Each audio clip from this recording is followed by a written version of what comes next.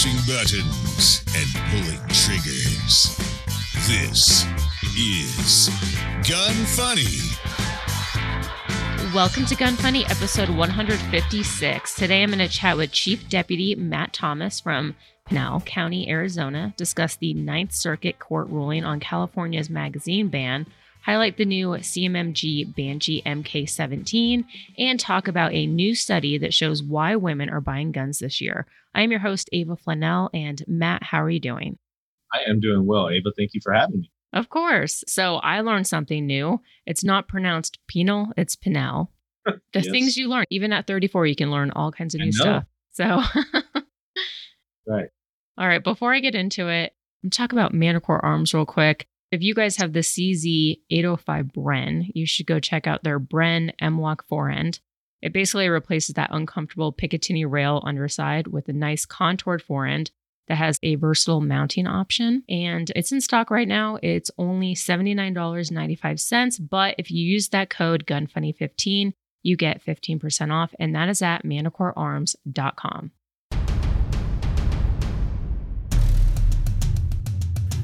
Learn the things you never knew on Deconstructing the Industry.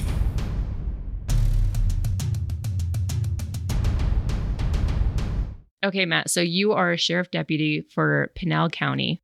What career paths have you taken? Because I was looking over everything that you've done previously, and you have a long list of things that you've done. Can you just fill in the listeners, kind of summarize your career path? Yeah, absolutely. So you'll notice if you ever look at my resume, you'll see that I am very ADD because I have bounced around a lot in my career. And so about every 2 or 3, maybe 4 years, I would get bored and I would move on to the next venture. So I started with Pinal County back in 1993. I was 20 years old. I started in our jail and I worked in there for just under a year. And then I went to the police academy and moved out to what we refer to as moving out to the road.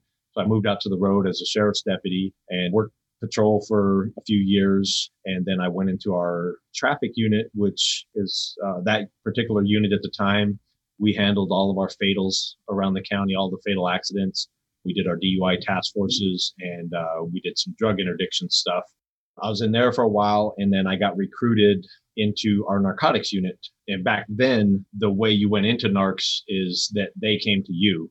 You didn't really put in for that job. So that's what happened. I got pulled in and the narcotics sergeant said, "Hey, we want you to come work here." So I went undercover for a little bit and actually promoted out of undercover as a sergeant. And I went back to patrol, did patrol for a little bit again. And then I went into training and I was the training sergeant responsible for all the training for our agency. And out of training, I moved back into narcs and I became the sergeant over our narcotics unit and ran that unit for a few years. And from there, I moved into our motor unit, which we didn't have a motor unit at the time. It was just a traffic unit.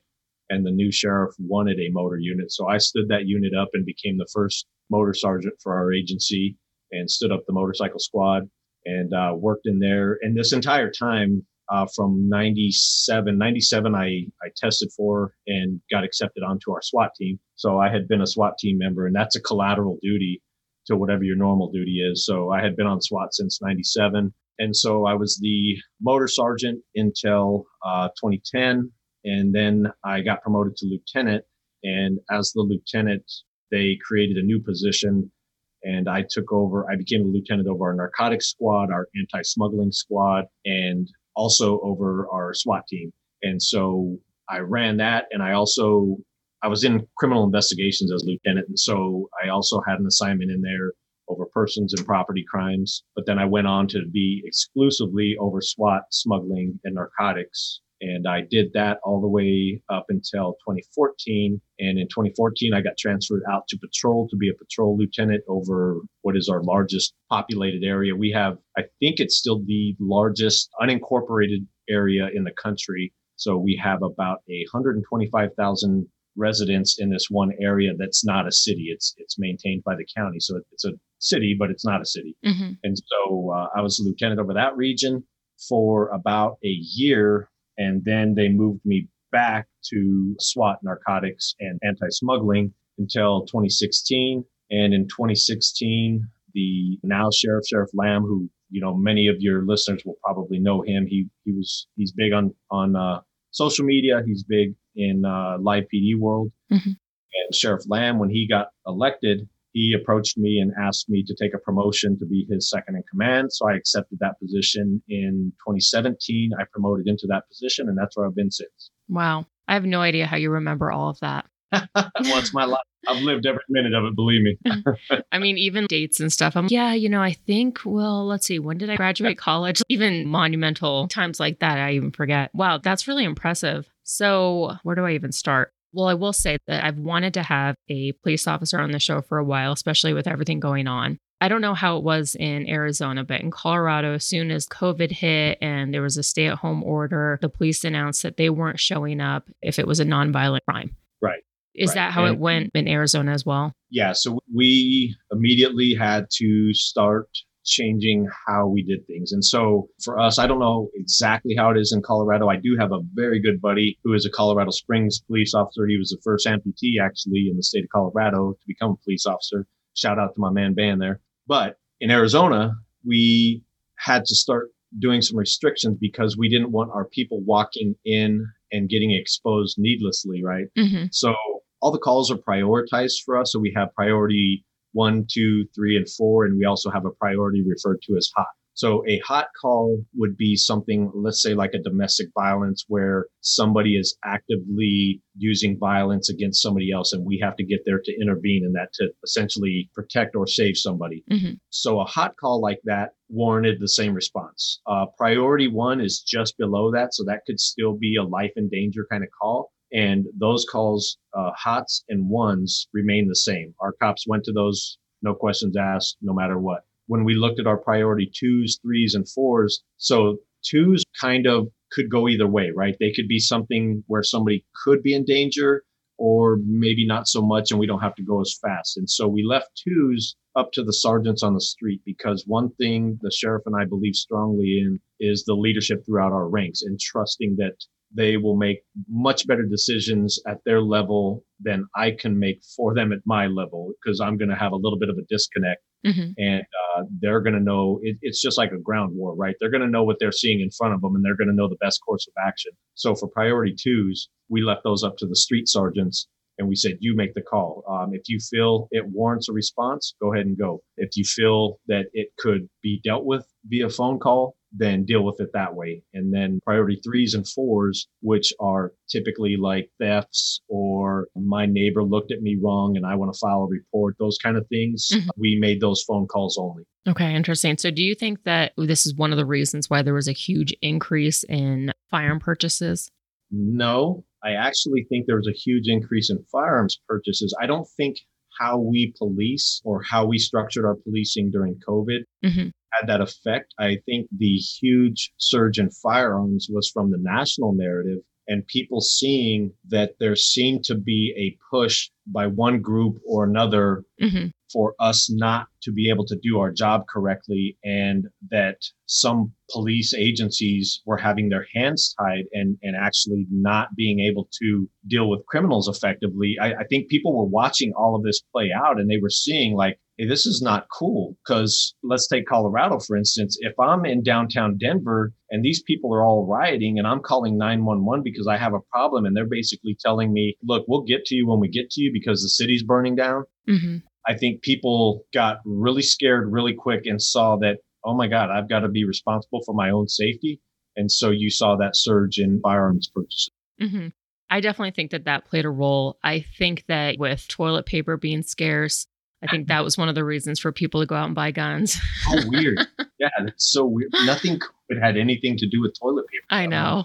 This whole thing is just nuts. But I do kind of think to a degree that when people are losing their jobs, they're out of work, there's the stay-at-home order, people are kind of losing their minds. And I think with all of that, whether the cops are answering to calls or not, violent or not, I think that it still made people feel uneasy. And for those who've never had a gun, they're like, well, what am I going to do if somebody tries to break in and rob me because resources are limited? Even for a while, meat was limited. You go to the grocery store and it was just so random, the certain things that they couldn't get in stock. It was seriously like we were in Bizarro world. Yeah. I think right now I heard that blue cheese right now is hard to get. You can't even make this stuff up. What caused blue cheese to be scarce? Probably Facebook. Yeah, probably. So I think that did, because I'm a firearms instructor. And so I always ask people why they decided to buy a gun and take up training, because I realized pretty quickly that a lot of the people that I was training were first-time gun owners. And just out of curiosity, I was just kind of wondering what sparked that. And a lot of them did say COVID. And then I saw a huge uptick once the riots and stuff started happening, which I couldn't even imagine. I've always said during this time, regardless of what side, I wouldn't want to be a politician. I wouldn't want to be a police officer. There's certain occupations right now that I would not want to be in your guys' shoes, just with everything going on. Yeah. And it's for us, we're kind of used to it because generally speaking, they hate us till they need us. Yeah. We're not like firefighters. Not everybody loves us. So we're kind of used to the hate, and it kind of becomes very cyclic when you have a long career. You can look through your career and you can look at the cyclic hate, love that goes on through your career from society as a whole. Generally speaking, though, I think for us, it's difficult, but it's bearable, more so in Arizona probably than other areas. I know, like my heart goes out to like Seattle and Portland and some of these cities that are dealing with some of this civil unrest, because it really does become, it feels very Civil War-ish. And even here in our profession, it feels very Civil War-ish because I believe strongly in what I do. I believe strongly in protecting others and protecting the freedoms of the Constitution and our country. And I think that for me, that I am a good person doing a good job. And I have family members that believe that I am the Gestapo because I wear a uniform for no other reason than I wear a uniform. So I now become they. So you have families that are becoming divided. And that's why I say it feels very Civil Wars, because there's so much division. And I'll give you an example, going back to the gun thing real quick. My neighbor across the street, she got a hold of me and she says, hey, I just asked my brother to bring me some guns because I heard that they're coming to the suburbs. And I was like, look, this is all fake propaganda. I said, these are psyops. They're messing with people's minds. Don't buy into it. If you do need a gun to protect yourself, I would tell that to every American, because I would rather have it and not need it than need it and not have it. So, I was happy that she was going to protect herself, but I said, hey, you're kind of doing it for the wrong reasons. You're letting the hype scare you. And so I think that played into it a lot, is all the hype and paying attention to social media. Yeah, I definitely think that definitely played a role. I've always wondered, do officers have a duty to protect civilians, or is it just their job to implement laws? Well, our job is not to implement. Our job is to enforce. So, and that's kind of like when people get mad at us, like, hey, you arrested me for this. Well, yes, that's my job. Well, that's a bullshit law. Oh, sorry. I don't know if I can cuss on here. Yeah, you can. So they say, oh, that's a bullshit law. Okay. I may not disagree with you. I may say, yeah, you're right, but I didn't create this law. Legislators did. You elected them into office and they made laws. So if you have an issue with that, you've got to get legislation to get that law off the books. And that's not a cop's problem. My job is to simply enforce the laws that are on the books. And so that's kind of what I do. But back to your question about a duty to protect. No, there's case law in the U.S. that says I do not have to put myself in danger for somebody else. Do we do that? Yes, we do. Because I would gladly, and I know, people will say, well, this is very cliche, but it is in a sense, but it's true because I've done it.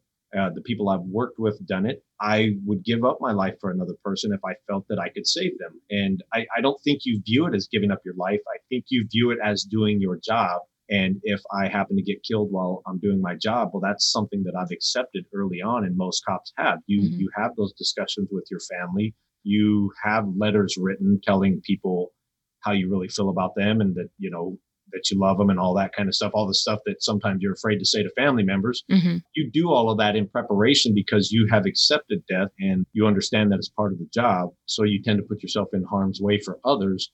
But are we duty bound to do that? No. Yeah, that's what I thought. And I've argued with people on Facebook about that. So I'm glad to know I'm right.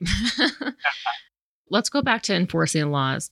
I know that with mandatory masks and stuff like that, there was people that were saying that police officers weren't enforcing it. And I was like, it's not their job and it's not a law. But there have been things that have turned into a law, like such as mag capacity, which there's been tons of law enforcement that have said, we're not enforcing it because it's not really enforceable. Right. So how do you feel about that? Because it is a law, but technically they're taking a stand. Same with the red flag laws.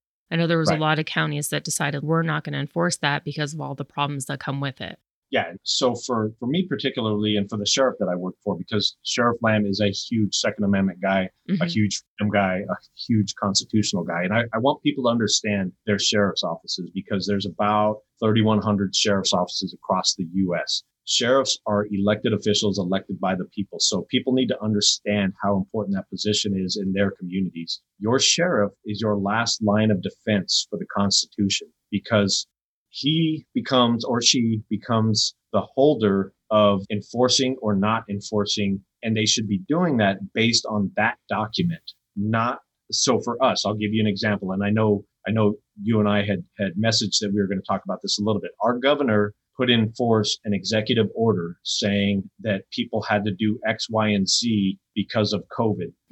And we, as a sheriff's office, said, okay, well, that infringes on constitutional rights. And so we actually had to put out an internal message to our deputy sheriffs on the road telling them, look, here's the executive order. The executive order demands that we inform people that they are going against the executive order. It does not mandate arrest. It does not mandate citation, and it allows us to give warnings. So we are going to give warnings until we are blue in the face, because we do not feel that citing or arresting somebody, for example, choosing not to wear a mask, is the proper thing to do, because that is it's chipping away at freedoms, and it's chipping away at personal choices by adults to do what they feel is right or what they feel is wrong. And so we had to tell our people, this is the executive order, and we want you to fully understand that no governor, no congressman, no anybody has the right to override the Constitution or the ability to override the Constitution. So we're guided by the Constitution, and we would ask each of you to act with that in mind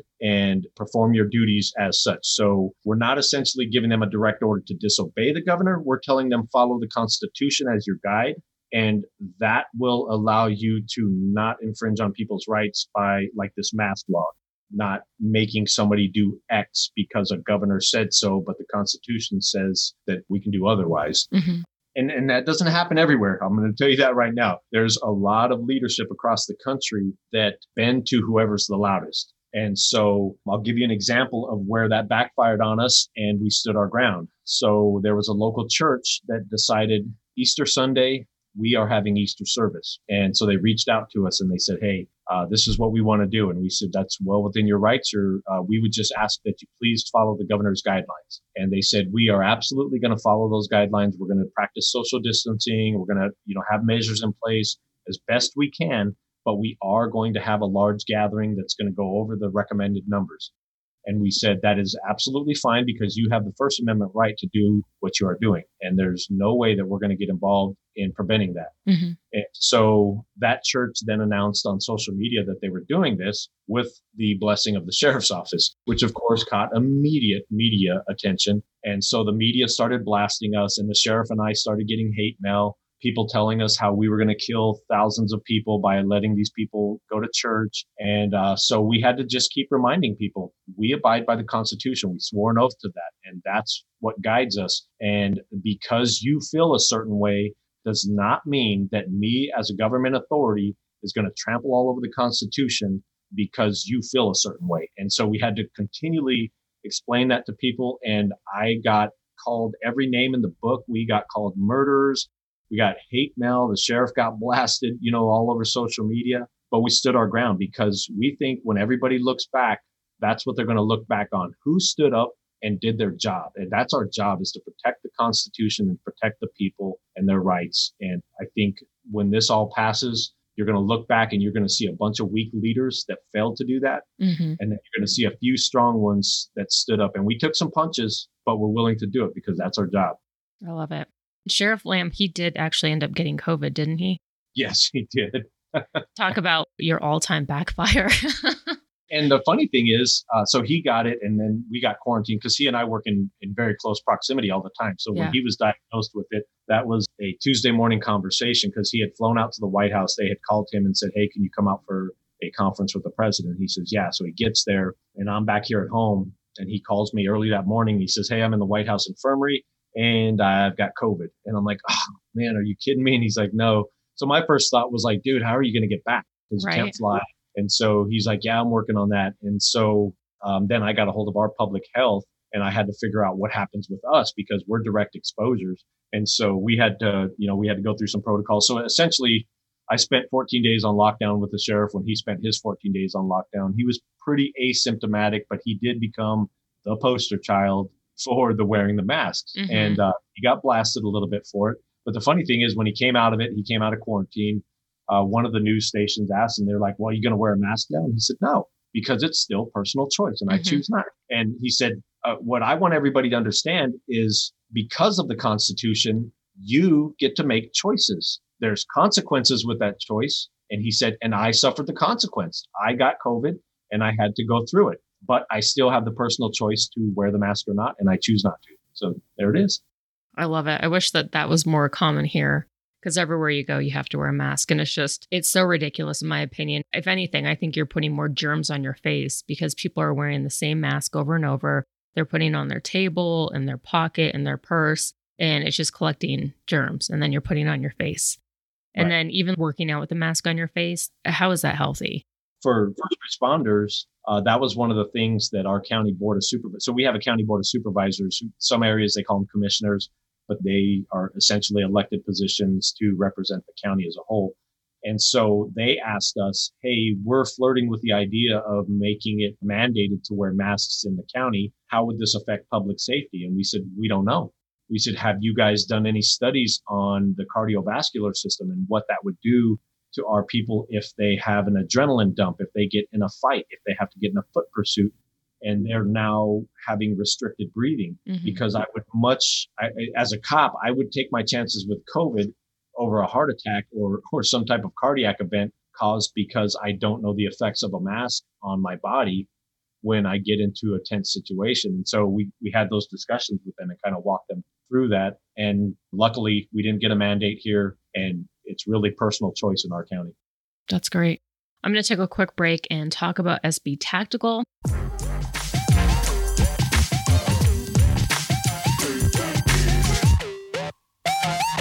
If you have an HK MP5, MP5K, or a clone, you should check out the HKPDW brace. It's a complete ready-to-install assembly that gives you a 3-position adjustable brace with a very short collapsed length. And it's made out of 6061 aluminum and steel rods, so it's super solid, stable. It is available on their website right now for $329.99, but if you use the code GUNFUNNY15, you will get 15% off, and that is at sb-tactical.com. Matt, I want to know, what are your thoughts on the protests and the riots, which I know they're not the same. Right. On protests, I'm completely fine with that. I mean, that's a First Amendment right. So, if they're going to go out and they're going to peacefully protest and try to get their cause known and make changes completely. I mean, that's what our country is about. It's about a constant evolution of getting better, right?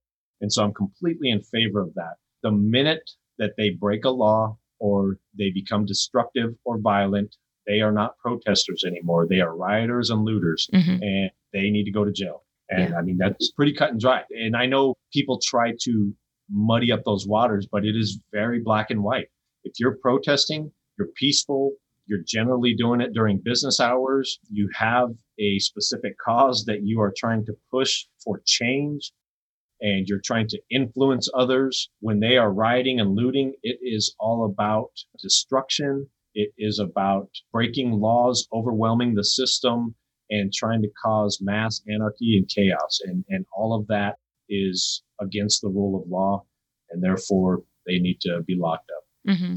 Have you guys been kind of stuck between a rock and a hard place with everything going on? Because obviously the media is intensifying this whole thing, and it's almost like you're hesitant to even do anything because all eyes are on you, whereas the rioters are basically getting away with all kinds of stuff right now. Yeah, and luckily, so I'll first say for our county, we've been doing really well, and I would attribute that to the fact that both our sheriff and the chiefs of police throughout our county and our communities are really in touch with their communities. They have really good relationships. They have open dialogue.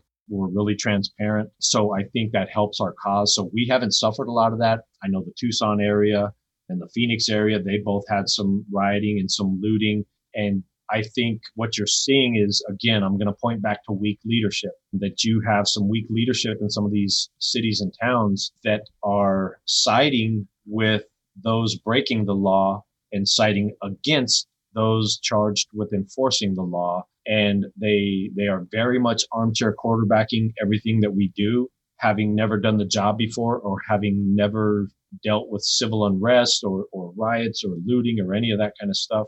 And they're sitting back and they're tying chiefs and sheriff. Well, they can't tie sheriff's hands, but they're tying chiefs' hands. Mm-hmm. That's the beauty of working for a sheriff. He's an elected official, so he answers to nobody but the people. But chiefs, they get their hands tied a lot of times by a city council or by a mayor or a town manager who determines that, hey, if you want to keep your job as the head of this agency, this is how you're going to behave.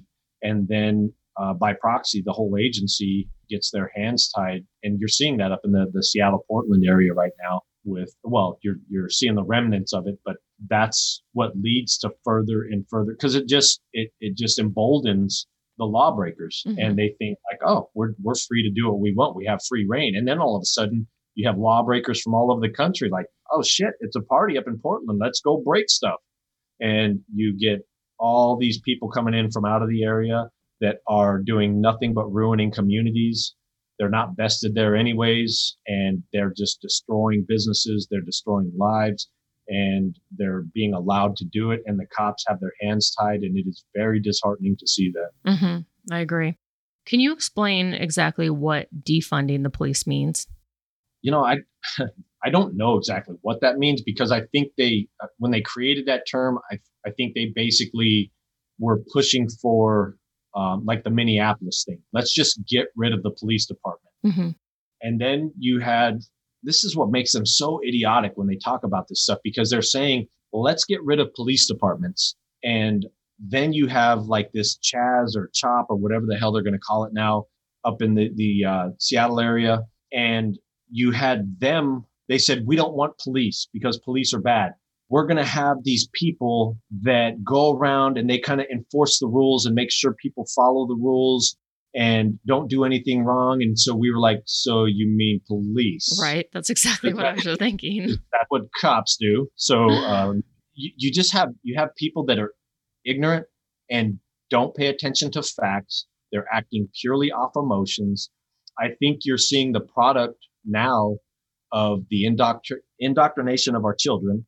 It started it started probably 30, 40 years ago, but it has progressively gotten worse. And I think those young adults are the ones that are creating these problems now. And it's because they've been indoctrinated into those beliefs. Mm-hmm. And belief that the people that are actually good are bad. They're saying our cops are bad. Any authority figure is bad. Military is bad. Everybody that actually protects this country and protects their communities, those are bad. The good people are the ones that just do whatever they want and don't follow the rule of law. So they've got it completely upside down. And I think that's the push is let's just push to get rid of all authority so we can do what I want, or they can do what they want with impunity. Mm-hmm. Yeah, it definitely seems ridiculous. How are your peers acting in response to all of this? Because it kind of seems, I can't imagine law enforcement would be in such a hurry to help these people when they're trying to get rid of them. Right. And it's a really weird profession because, and I've had this happen to me before where, I've had to help a guy who just shot him. So it's a weird profession in the sense that somebody just tried to kill me and now I'm helping him to make sure he stays alive. Mm-hmm. So it's the same thing. People yell at us, they scream at us, they call us all kind of different things. They hate towards us, they hate on us. And at the end of the day, if I had to protect that same person, I would. Does it irk you a little bit? Yes. I mean, we're human beings. So, especially when they're screaming all these things and saying all these nasty things about what they believe I am, and I know I'm not any of those things, my natural inclination is to strike back and say you're full of shit. But you have to maintain, and you have to understand that, your job may call on you to actually help now that person who was just calling you a racist pig. Yeah. That's why I'm saying I would not want to be in an officer's shoes right now. I feel like it's probably one of the, I hate to say it, but I feel like it's definitely one of the worst jobs right now, probably of 2020. It is. I mean, yeah, 2020 pretty much sucks all the way around, Yeah, but I know. but yeah, it's not a favored job right now. We're having a little bit of recruitment issues, not super bad, but Yeah. people kind of like sitting back going, wow, do I really want to put up with all that? Is it really worth it? I Right. will give props though.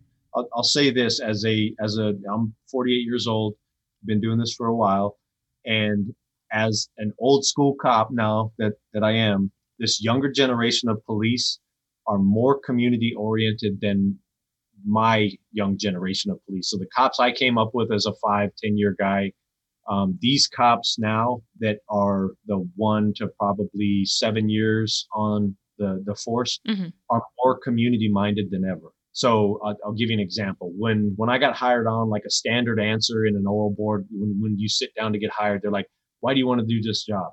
I want to help people is, an answer you told to give.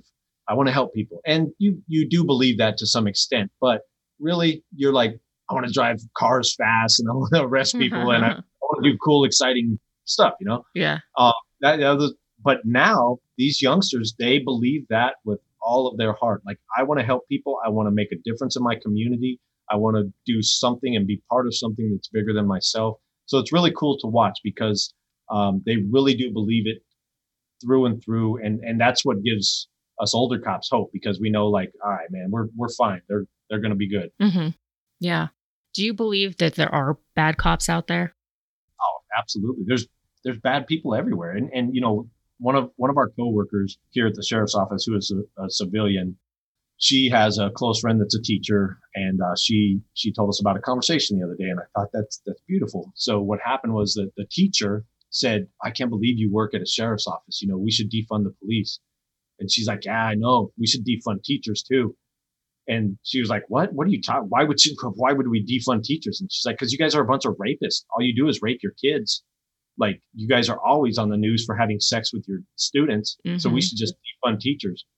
And she's like, well, no, that was only a few teachers. Like, wow, that's crazy, because there's only a few cops that are bad, but you want to defund the whole agency. Exactly. And so it turned into that kind of conversation. So yes, there's bad apples in this profession.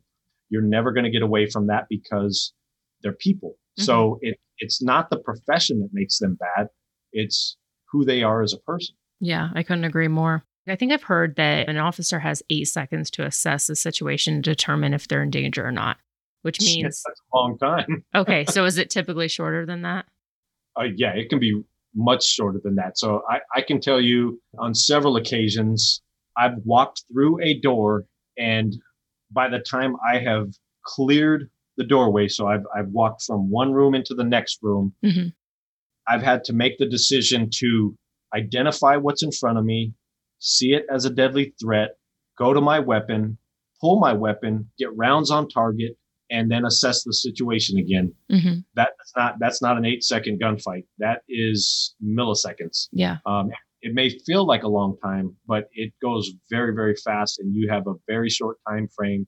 And what people don't understand is that you have a natural tendency as a human being to not want to take another human's life, whether you want to admit that or not. Because there's going to be guys that are like, I'm a tough guy, I could do it, no problem. Well, you can say that all day long, but it's not real. Mm-hmm. There's a natural tendency to not want to injure or hurt or kill another human being. We all just are built like that. Mm-hmm. The ones that aren't are psychopaths. Yeah. But normal people are built like that. So that causes a hesitancy, and I've seen it in my career. I've seen it with some of my buddies who have gotten killed, where that hesitancy can cost you your life. So you have to work on drilling that down, and that's where a lot of your training comes in, is that you train through those scenarios so that when you get put into a dangerous situation, you recognize danger faster and you react to it faster, because it's really going to be quickest on target, most accurate round that's going to win a gunfight. And not that we're always in gunfights. Sometimes it's just a fist fight. Sometimes a guy is running at you, throwing a punch. And, like I just walked up to a house and all of a sudden there's a guy running out of a door, throwing a punch at me. And I've got to figure out what exactly is going on, how I'm going to react to that, and then act. And it's that whole OODA loop thing. If anybody's familiar with the OODA loop, it's the whole observe, orient, decide, and then act. So you've got to go through that whole loop, and you've got to do it very quickly, or you can get hurt or killed. So 8 seconds is a really long time. Mm-hmm. And I got to believe that because you have to act so quickly, it does leave room for potential errors. And in that case, that's, I think, when the media gets a hold of it and just kind of has a heyday with it. Oh, yeah, absolutely. So let's talk about shooting an unarmed individual. So again, you look at our training scenarios, and our training scenarios are such where, they put you through scenarios where somebody's reaching for their waistband. They're not listening to your commands. They're doing furtive movements. They're doing things that cue you to understand that, hey, this guy is not listening. This guy is not obeying my commands. This guy is doing things that is counter what I'm asking him to do. And I think I'm in danger here. And then they do something that looks exactly like what danger looks like. So when somebody pulls a gun from their waistband, there's a very distinct look to that whole action. So if somebody does the exact same thing, but it's a cell phone, what's happening is my mind is processing what's going on, and I'm having to do that whole OODA loop thing, right? And so I'm having to observe what's going on. I'm having to orient to what that situation is. Then I'm having to decide what I'm going to do to counter that. And then I'm taking action. And when you're talking about gunfights specifically, once I've decided to take that action, it's usually happening before they are able to change their behavior, if that makes sense. So if I've pulled my gun and I've already made the decision, like, oh my God, this is a deadly threat, I've got to counter this deadly threat, I pull up and I start pulling the trigger, and that trigger pull is going through, and I strike the hammer, and then the guy that is pulling whatever out of his waistband drops it, that round's already going. Mm-hmm. And so that whole thing has already started happening. And by the time my brain recognizes, holy shit, the threat just stopped, it's too late. My actions are already happening, and I've already dealt with the deadly threat. And now we're already to recoil and assessing. And so that's where we get jammed up. They say, oh my God, you shot an unarmed person. Mm-hmm. Well, yeah, but the totality of the circumstances made it look like he was a deadly threat based on my training and experience. And so I acted on that. And by the time I acted, it was done. And then my brain realized that's no longer a deadly threat, but it's too late. And people discount that. And so force science is a big one for cops, because that talks about all this, the physiology, the psychological effects of all of this that we deal with. And they kind of run you through that. And that's what the normal public doesn't understand. And that's what we try to explain to them. And we try and get them to go through some of these judgment scenarios on the virtual machines, so that they can understand how fast that all happens and how fast they have to make these decisions. Mm-hmm. And I think what always got me is just the person that poses a threat. If they just listened, if they just stopped, turned around, held their hands up. And that's kind of what always got me is, well, if they just did that, then the entire thing could have been avoided. Well, yeah. And if you look nationwide, of course, they're playing cop videos from all over the place, right? Mm-hmm. So if you look at all these videos, that's one of the main things you'll see over and over and over, because it's instilled in us from the academy, these commands. Sir, get on the ground. Sir, drop the gun. Sir, drop the knife. Drop the knife. Drop the knife. Drop the knife. On the ground. On the ground. On the ground. We're constantly giving orders to people. And what people are doing now is, because of, they've become so emboldened to this, and I can question all authority. Well, I got news for you. This is the real world out here. And sometimes we don't have time to deal with your question and answer session because there's an emergency situation unfolding, or I'm going to put hands on you. And I know that that's where most of my buddies get killed, is when we go to put hands on somebody in handcuff. So when we get to that point and I'm telling you, you're under arrest, put your hands behind your back, and then they want to pull away and argue. Well, to me, why are you trying to buy yourself time? You're buying yourself time because you're trying to come up with a plan to hurt, injure, or kill me. And I have to counter that now. And then people will say, well, oh my God, he just wanted to know why. Well, look, the time for that is after you do what I tell you to do. Yeah. So Turn around, put your hands behind your back. I put handcuffs on you. Then I'm going to explain to you all day long what's going on. Here's what's going to happen. You're under arrest. This is going to happen. That's going to happen. I'll answer all your questions, but you got to do what I'm asking you to do in the first place. Yeah, exactly. How much training do officers typically receive? So it's going to vary nationwide for your initial academy. I think our academy here in Arizona, I may screw this up, but I think we're right around 585 hours total. So when you from start to finish of the academy, you'll have 585 hours of training, which is, defensive tactics, firearms, constitutional law, Arizona state law, all that kind of stuff. And so that's going to vary in different states and different or around the nation.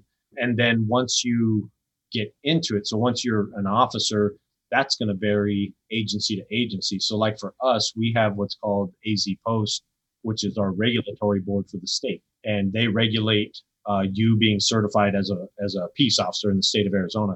They mandate certain hours of training. So they say, okay, you have to have like 8 hours of continuing training, which could be like case law updates or, stuff like that. Then they mandate that you have like some hands-on training. So you need so many hours, typically like 24 hours of hands-on training, that would be like defensive tactics, handgun stuff. They mandate that you have certain shoots done. So you have to have a judgmental shoot done every year where you're showing that you have proper judgment.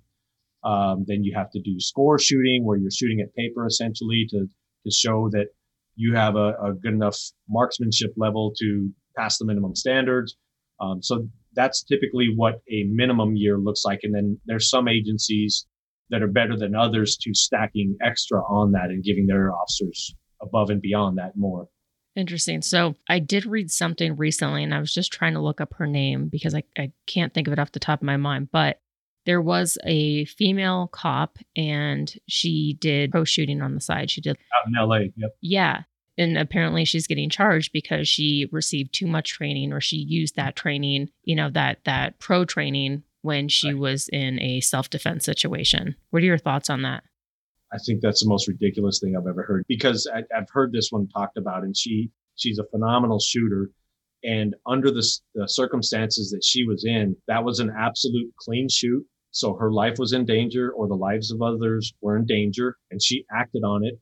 And she took a shot that I'm going to tell you probably at least 70, but probably higher than that % of the cops would not be confident to take or would not make effectively. Mm-hmm. And it's easy to armchair quarterback stuff because I've heard people question her backdrop because, oh my God, she shot the guy and her backdrop wasn't clear. And that's always one of the things they tell you to look at. But most of the people that armchair quarterback stuff have never been in one of those situations because when you're in it, you understand that there's a lot of physiological things, psychological things, and that you're trying to do all of these things at once and protect your own life. Mm-hmm. And ridiculous that she got charged, ridiculous that they're saying she had too much training.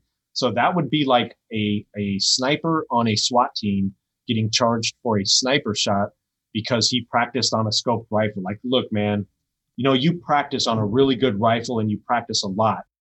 And then you took a shot on somebody in a precise situation. So we're going to go ahead and charge you because you're too good. It's retarded. Mm-hmm. Yeah, I completely agree. I'm going to change the subject a little bit. So human trafficking, I know that's a major concern, especially in Arizona, as well as other states, but it doesn't get the attention that it deserves. What kind of efforts are you guys doing to curb this? So for us, if anybody looks up Pinal County and sees where we're at in Arizona, we're not on the border. We're about 65 miles off the border in the southwest portion of our county, but it's completely open desert down to the U.S.-Mexico border. And that is a heavy trafficked corridor for the Mexican cartels who do a lot of body trafficking, right? Mm-hmm. So us specifically, that's our big fight is stopping those bodies from being trafficked up because they do a lot of that. And then you have the surrounding areas like Phoenix is a hub. Phoenix is essentially a distribution center for drugs and humans. So they get to the Phoenix area and then they distribute them all over the place, right? And so Phoenix has a lot of different assets that are working that. You have a lot of federal agencies that are working those investigations. Phoenix PD themselves, they have squads that are working those investigations. So we're more of a front line trying to stop that as they're being transported. And then the major metro areas are more dealing with the actual trafficking of them and what's going, where they're being enslaved. Because a lot of them are, let's face it, a lot of them are sex slaves. Mm-hmm. And we've talked about this, like in the law enforcement world, that's a huge machine to stop, because you guys, everybody will know, that your listeners will understand this, that this country has a lot of haves and have-nots. And the haves have a lot of money and they have a lot of power. And if those people don't want something to change, it's very hard to change that. Mm-hmm. So we are fighting a very big uphill battle when it comes to sex trafficking, as you can see by how silent a lot of people are about it, right? They just don't want to talk about it because it's a taboo thing.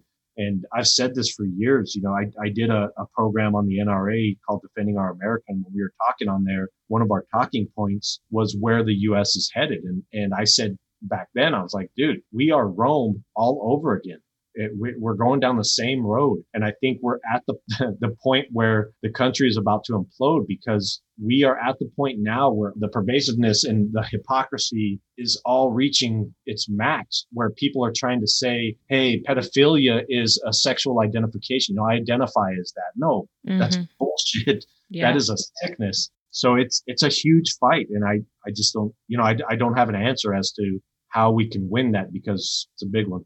Yeah, I can't even imagine. That's another crazy thing that's come out. And it's not like it's new in 2020, but now that it's suddenly okay to be a pedophile, right? It's just all I can think. I'm just so glad I don't have kids. Yeah, it's rough. And I'll tell you, during COVID, we saw a significant spike in our crimes against children in the sense of the internet stuff. Wow. Predators looking for children for sex. We had a significant spike in that because, well, I don't know why, but I mean, I guess they were at home and just had nothing else to do but try and lure kids into that world. But it's hard to understand because I don't, growing up, I don't remember it being that big of a problem. So I don't know how it has become this big of a problem. Mm-hmm. Yeah. Wow. Do you have any future plans that you can share with listeners? Well, I plan on retiring in a few years. Not a whole lot. I've been, the sheriff has been a huge influence on some of the stuff I've done. Like my social media presence was pretty nil, and under his leadership, he's kind of guided me and tried to say, hey man, for your afterlife, let's get you some social media presence, because he's a social media king. He's all over Instagram, Facebook, Twitter, and he does the live PD thing. And we did, I was on a series called 60 Days In with him, and we did that. So that got a little exposure. And so, you get your IG followers that jump up a little bit. And I've tried to boost my social media game a bit. And I was telling one of my buddies, I've started writing down some of my just adventures from over the years, particularly I was chasing Mexican cartels there for a while, which was a whole different world. And so, I've started to write some of those down, and the sheriff's been kind of helping me out and guiding me on maybe how to put a book together. So I don't see myself as like a book writer, but he's like, man, we can do this. So we'll see, Yeah. I don't know. I don't know what the future holds. Very cool. And for those who do want to follow you on social media, what are your social media handles? So Instagram, I am deputy_onetime, and same on Facebook. And Twitter, I really don't jump on Twitter. Twitter's a different crowd. Yeah. So I just push my IG feed to Twitter basically, and I'm deputy one time on there too. Okay, awesome.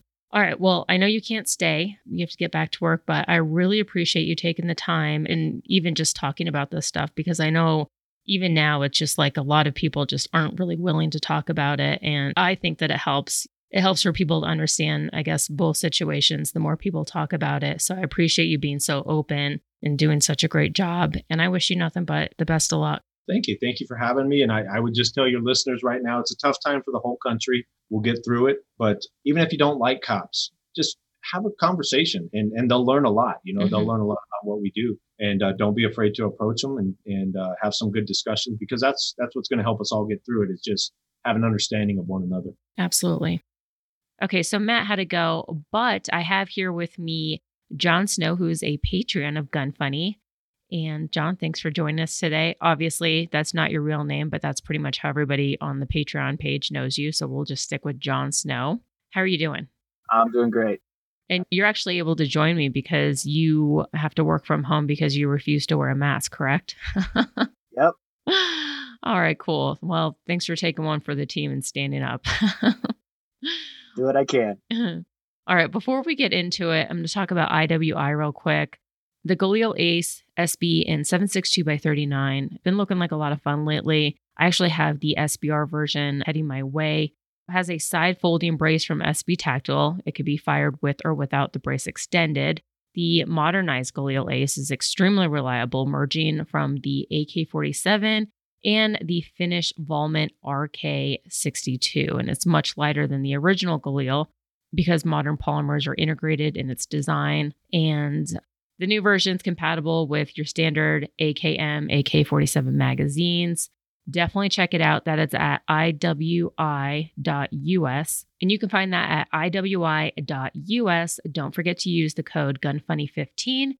That gets you 15% off all of the accessories that you see on their website. Politics. What is going on in the world today? It's political AF. All right, political AF. Ninth Circuit Court finds California mag ban unconstitutional. And this has happened before. I know we've had some chat about it in the Patreon group. John, you've been following this quite a bit. So where are we now with that? Yeah, it's been pretty interesting. The judge Benitez, who put the initial decision down, that struck it down, that caused Freedom Week, that everybody in California was able to buy magazines for finally, and then issued a stay a week later. Actually, a very smart move on his part by doing that, because by putting that stay in place, he gave everyone who purchased magazines in that time essentially the get out of jail free card on that, because by issuing his own stay, it wasn't going to be challenged until the higher version of the court took it up. So he was part of this, and we have now a 3-judge panel that on the Ninth Circuit Court, which usually is one of the most liberal courts in the country. But because of changes in judges over the years, 2 out of 3 of these judges on this panel were not the typical liberals. One of them was appointed by Trump, and one of them was appointed by George W. Bush. So only one of those left was a Clinton. That appointee voted against it, but 2 out of 3 voted with Benitez's decision and essentially struck this down. The unfortunate part of it, though, is that doesn't put everybody in the clear to just buy more magazines yet. A whole bunch of stores immediately started selling online to Californians as soon as this decision came down, but most of those stores are not shipping yet. They're still waiting because the state of California, they have a 21-day window where they can challenge this decision, or it becomes struck from the books per the Benitez decision. Mm-hmm. But if they don't challenge that within that time, then it goes forward. But until then, the stay is still in effect. So you still cannot be purchasing them in California. Gotcha. Anybody that has received any in this time frame, that's still a very gray area. But there's been a lot of boating accidents in California lately, I've heard. Yeah, I know. It's crazy. So many boating accidents. It's an epidemic. Yeah, no kidding. Yeah, they really got to start testing those boats a little bit better, because lots and lots of accidents. Lots of corona on the boats. Right. So I'm keeping my fingers crossed. I'm actually hoping that if this goes through, that it'll actually kind of trickle down to other states. Because even in Colorado, there's a 15 mag capacity limit on magazines, which is stupid because nobody enforces. But I hope that this will kind of set the stage for other states. So who knows? Absolutely. And when do you think? It's just a matter of time before they release a statement, correct? Yeah, honestly, I expect that we might hear something today. So before the show comes out on Monday? It's very possible, yeah. Okay. But like I said, they have a 21-day window where the state of California can challenge the ruling. Gotcha. And if they file it, what they'll do is they'll put another one of the same kind of rulings in place where the law stays in place, and we'll be waiting on the next step with the courts. And so that will be a larger panel of the Ninth District Court. And then if it wins again there, it'll have to go on to the Supreme Court, I'm sure. Mm-hmm. Because California, the Attorney General, I'm sure, is not going to give up on this one. Yeah, I know.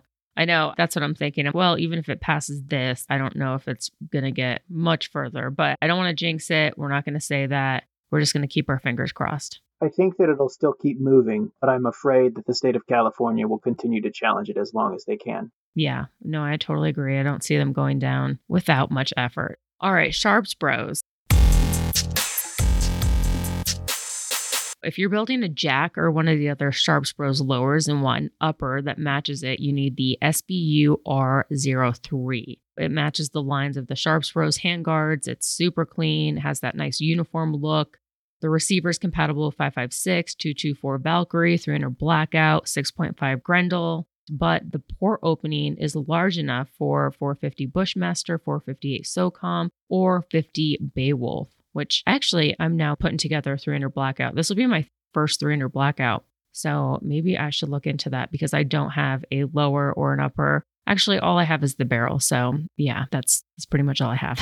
Anyway, so if you guys want to check those out, you can find it at sharpsbros.com. And then there's links to everything. Like right now, they're in stock at Optics Planet for $198.49. All right, now it's time for Q&A. Today's question, what pistol brace is currently your favorite and why? Man, that's a tough question. I gotta say, I still just really like the SBA 3. It's super comfortable to use and it's adjustable. It's just, I don't know, I don't want to say that it looks like a stock because it's not a stock, but it definitely kind of resembles more of the SBR type than a lot of the braces out there. What do you think? What would you pick? I have to go with either the SBA3 or the SBA4 for sure. Both of them revolutionized the pistol brace. I know. I've got a couple of both. They're both really comfortable. The only thing I don't like about the SBA3 is that the way it has the L at the back, if I'm doing something where I'm going through trees or stuff, that L can catch on things. Whereas because the SBA4 has the diagonal pieces on it, it will slide off of it. Interesting. That's the only thing about it. I'm actually But it's a great brace. Yeah. Well, I'm looking at mine right now and I'm like, L shape? Where's the L shape? But I guess then again, I'm not one for the outdoors as much. I like going hiking, but you don't really see me going through like trees and stuff. So, but that's actually a good point. So it just goes to show they obviously get better with each model that they come out with. And the SBA4 was obviously made a little bit better, but I still, as far as like look wise, I think SBA3 looks a lot better and super easy, really comfortable to shoulder. It absorbs a lot of that recoil. It's really well made in my opinion.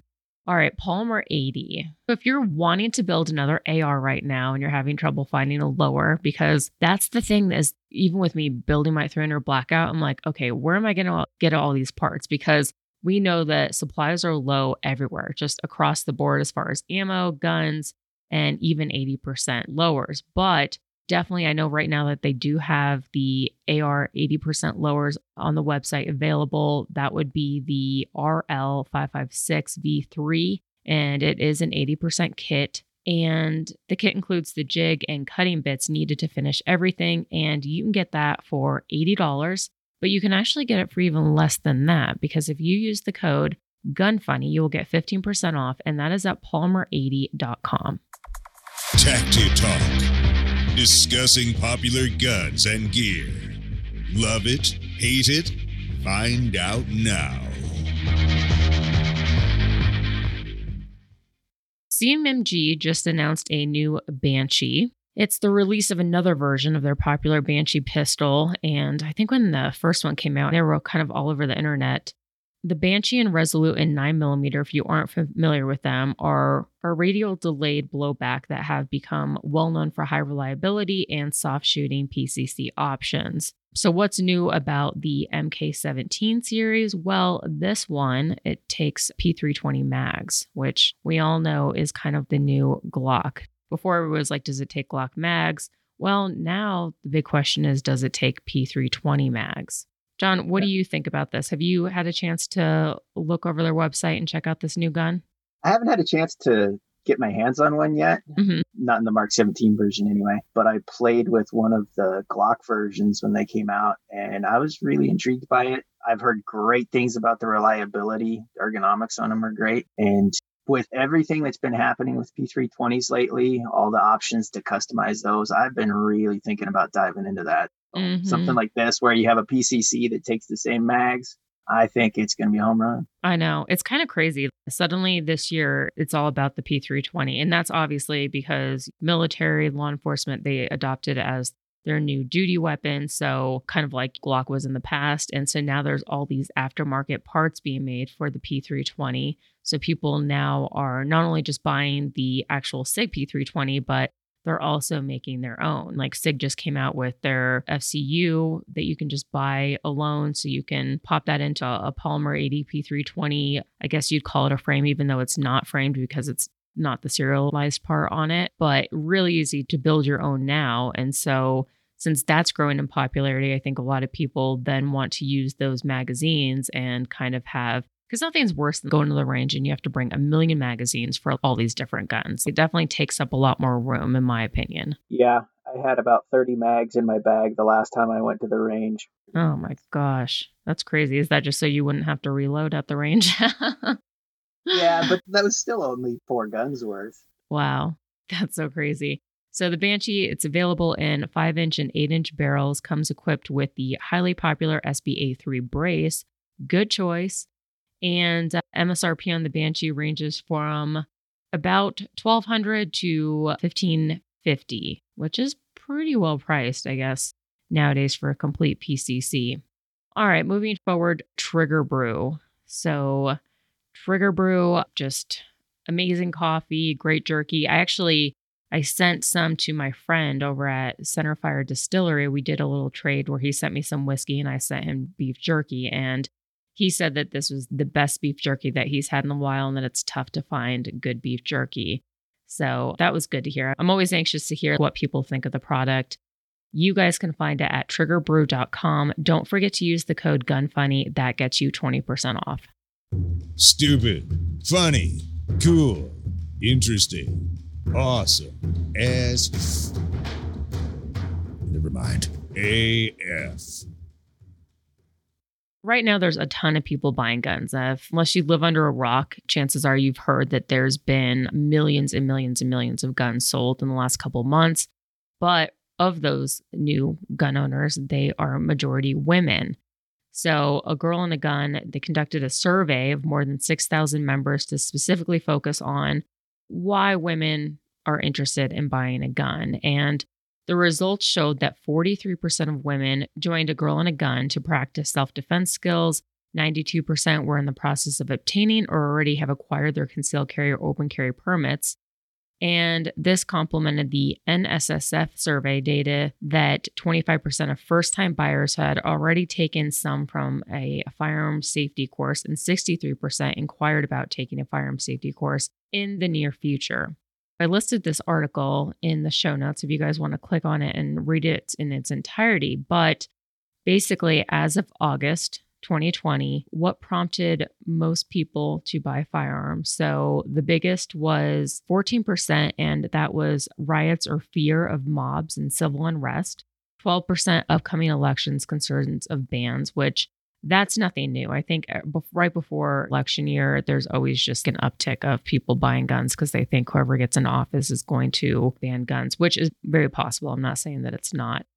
12% urged by family or friend, which makes sense. I've actually had to teach quite a few people that they said the only reason why they're in the class is because their husband or their dad or their aunt or whoever pushed them to take this class. And lucky for me, they actually end up enjoying the class and they enjoy shooting the guns. And then I think, in my opinion, I'd like to think that I just converted someone. 8% just learned about training opportunities. 8% have a new firearm in the household and they want to know how to use it. 8% said it's lack of law enforcement resources. 7% pandemic uncertainty of access to essentials. Another 7% fear of targeted violence, discrimination. Another 7% rising unemployment, fear of crime. 6% recent safety crime experience. 4% quarantine, boredom, try something new. 3% ammo shortage, concerns of waiting. And the last 3% is stimulus check provided opportunity. Yeah, I know that I've said this before in other shows and on previous episodes that I've seen a huge uptick in people taking classes. And I'm still probably teaching probably on average about 4 classes a week. And so far, it doesn't seem like there's an end in sight. It doesn't seem like it's dying down anytime soon. We'll see, but I think especially with the elections approaching, I don't really see it coming to an end anytime soon, but who knows? We'll see. Is there anything that you'd like to add to that? Yeah, absolutely. It's great to see so many people getting training, especially women. Mm-hmm. But yeah, I think it's only going to amp up even more as we get closer to the election. Yeah, definitely. So, I mean, it's good. I'm not complaining about that. I definitely think that more people should buy guns, take up training. And it's nice to see that a lot of people are coming around and realizing that it's actually not a bad thing to have a gun and that really you're in charge of your own protection. You can't rely on other people for that. Okay, so now iTunes reviews. So after this, we are officially out. So if you guys have not written us an iTunes review, please do so. I would greatly, greatly, greatly appreciate it. First iTunes review is Philosopher 2003. Note about sword fighting, 5 stars. I was just catching up on podcasts with the Liberty Doll episode. Thank you for having her. She is amazing. As for the sword issue, I have to say I love them as much as my guns. I do love studying medieval martial arts. Thank you again for all you do. Still loving the show. Next is Johnny357. Don't tread on my thoughts, 5 stars. Austin Tong has a tough but essential road ahead of him. The thought police have taken over higher education and have to rein in. It's an absolute travesty that schools can get away with punishing students who have done nothing wrong. They have destroyed the idea of rational debate and replaced it with mob bullying of anything they disagree with. Great job having him on. Keep up the amazing work. Okay, so John, out of those 2, who would you pick to win a prize pack? I think I gotta go with the Philosopher. All right, Philosopher 2003, contact me and I will send out a prize pack. And it's that time to wrap up. So guys, find me at gunfunny.com. There's links to everything. If you want to support the show, you enjoy it, and you want to just give a little bit each month, consider becoming a Patreon. You could do that at patreon.com/gunfunny. $3 a month gets you access to our Patreon-only Facebook group, which is a lot of fun. It's very active. Jon Snow is in there among a lot of other people. Blown Deadline's also giving away a $300 gift certificate to a lucky patron each month. He's done a few patrons, Fire him so far, and they've come out really nice. He does awesome work. Also want to thank the $25 Patreons who are Corbin Bonafide, Iraq Veteran 8888, Ryan Morrison, Elliot and Mike Pappas, Joe Lyons, Justin Paulson, Jason Anderson, Joshua Hamp, Sportsman's Guide, Daniel Treadwell, and Star Wars 77. And King of the Patreons, what do you know? Jon Snow, the man himself. We have him on the show. He wants me to say that Operator Tickles doesn't breathe. She holds air hostage. No, Operator Tickles. And guys, if you want to follow her on Instagram, it's TAC_Tickles. It's pretty funny. And just wanted to thank Matt Thomas for joining us today, who had to leave, but definitely give him a follow on Instagram. And then, John, thanks for joining me for the rest of the show. Really appreciate it. You're welcome. It was my pleasure. All right. And on that note, we are out of here.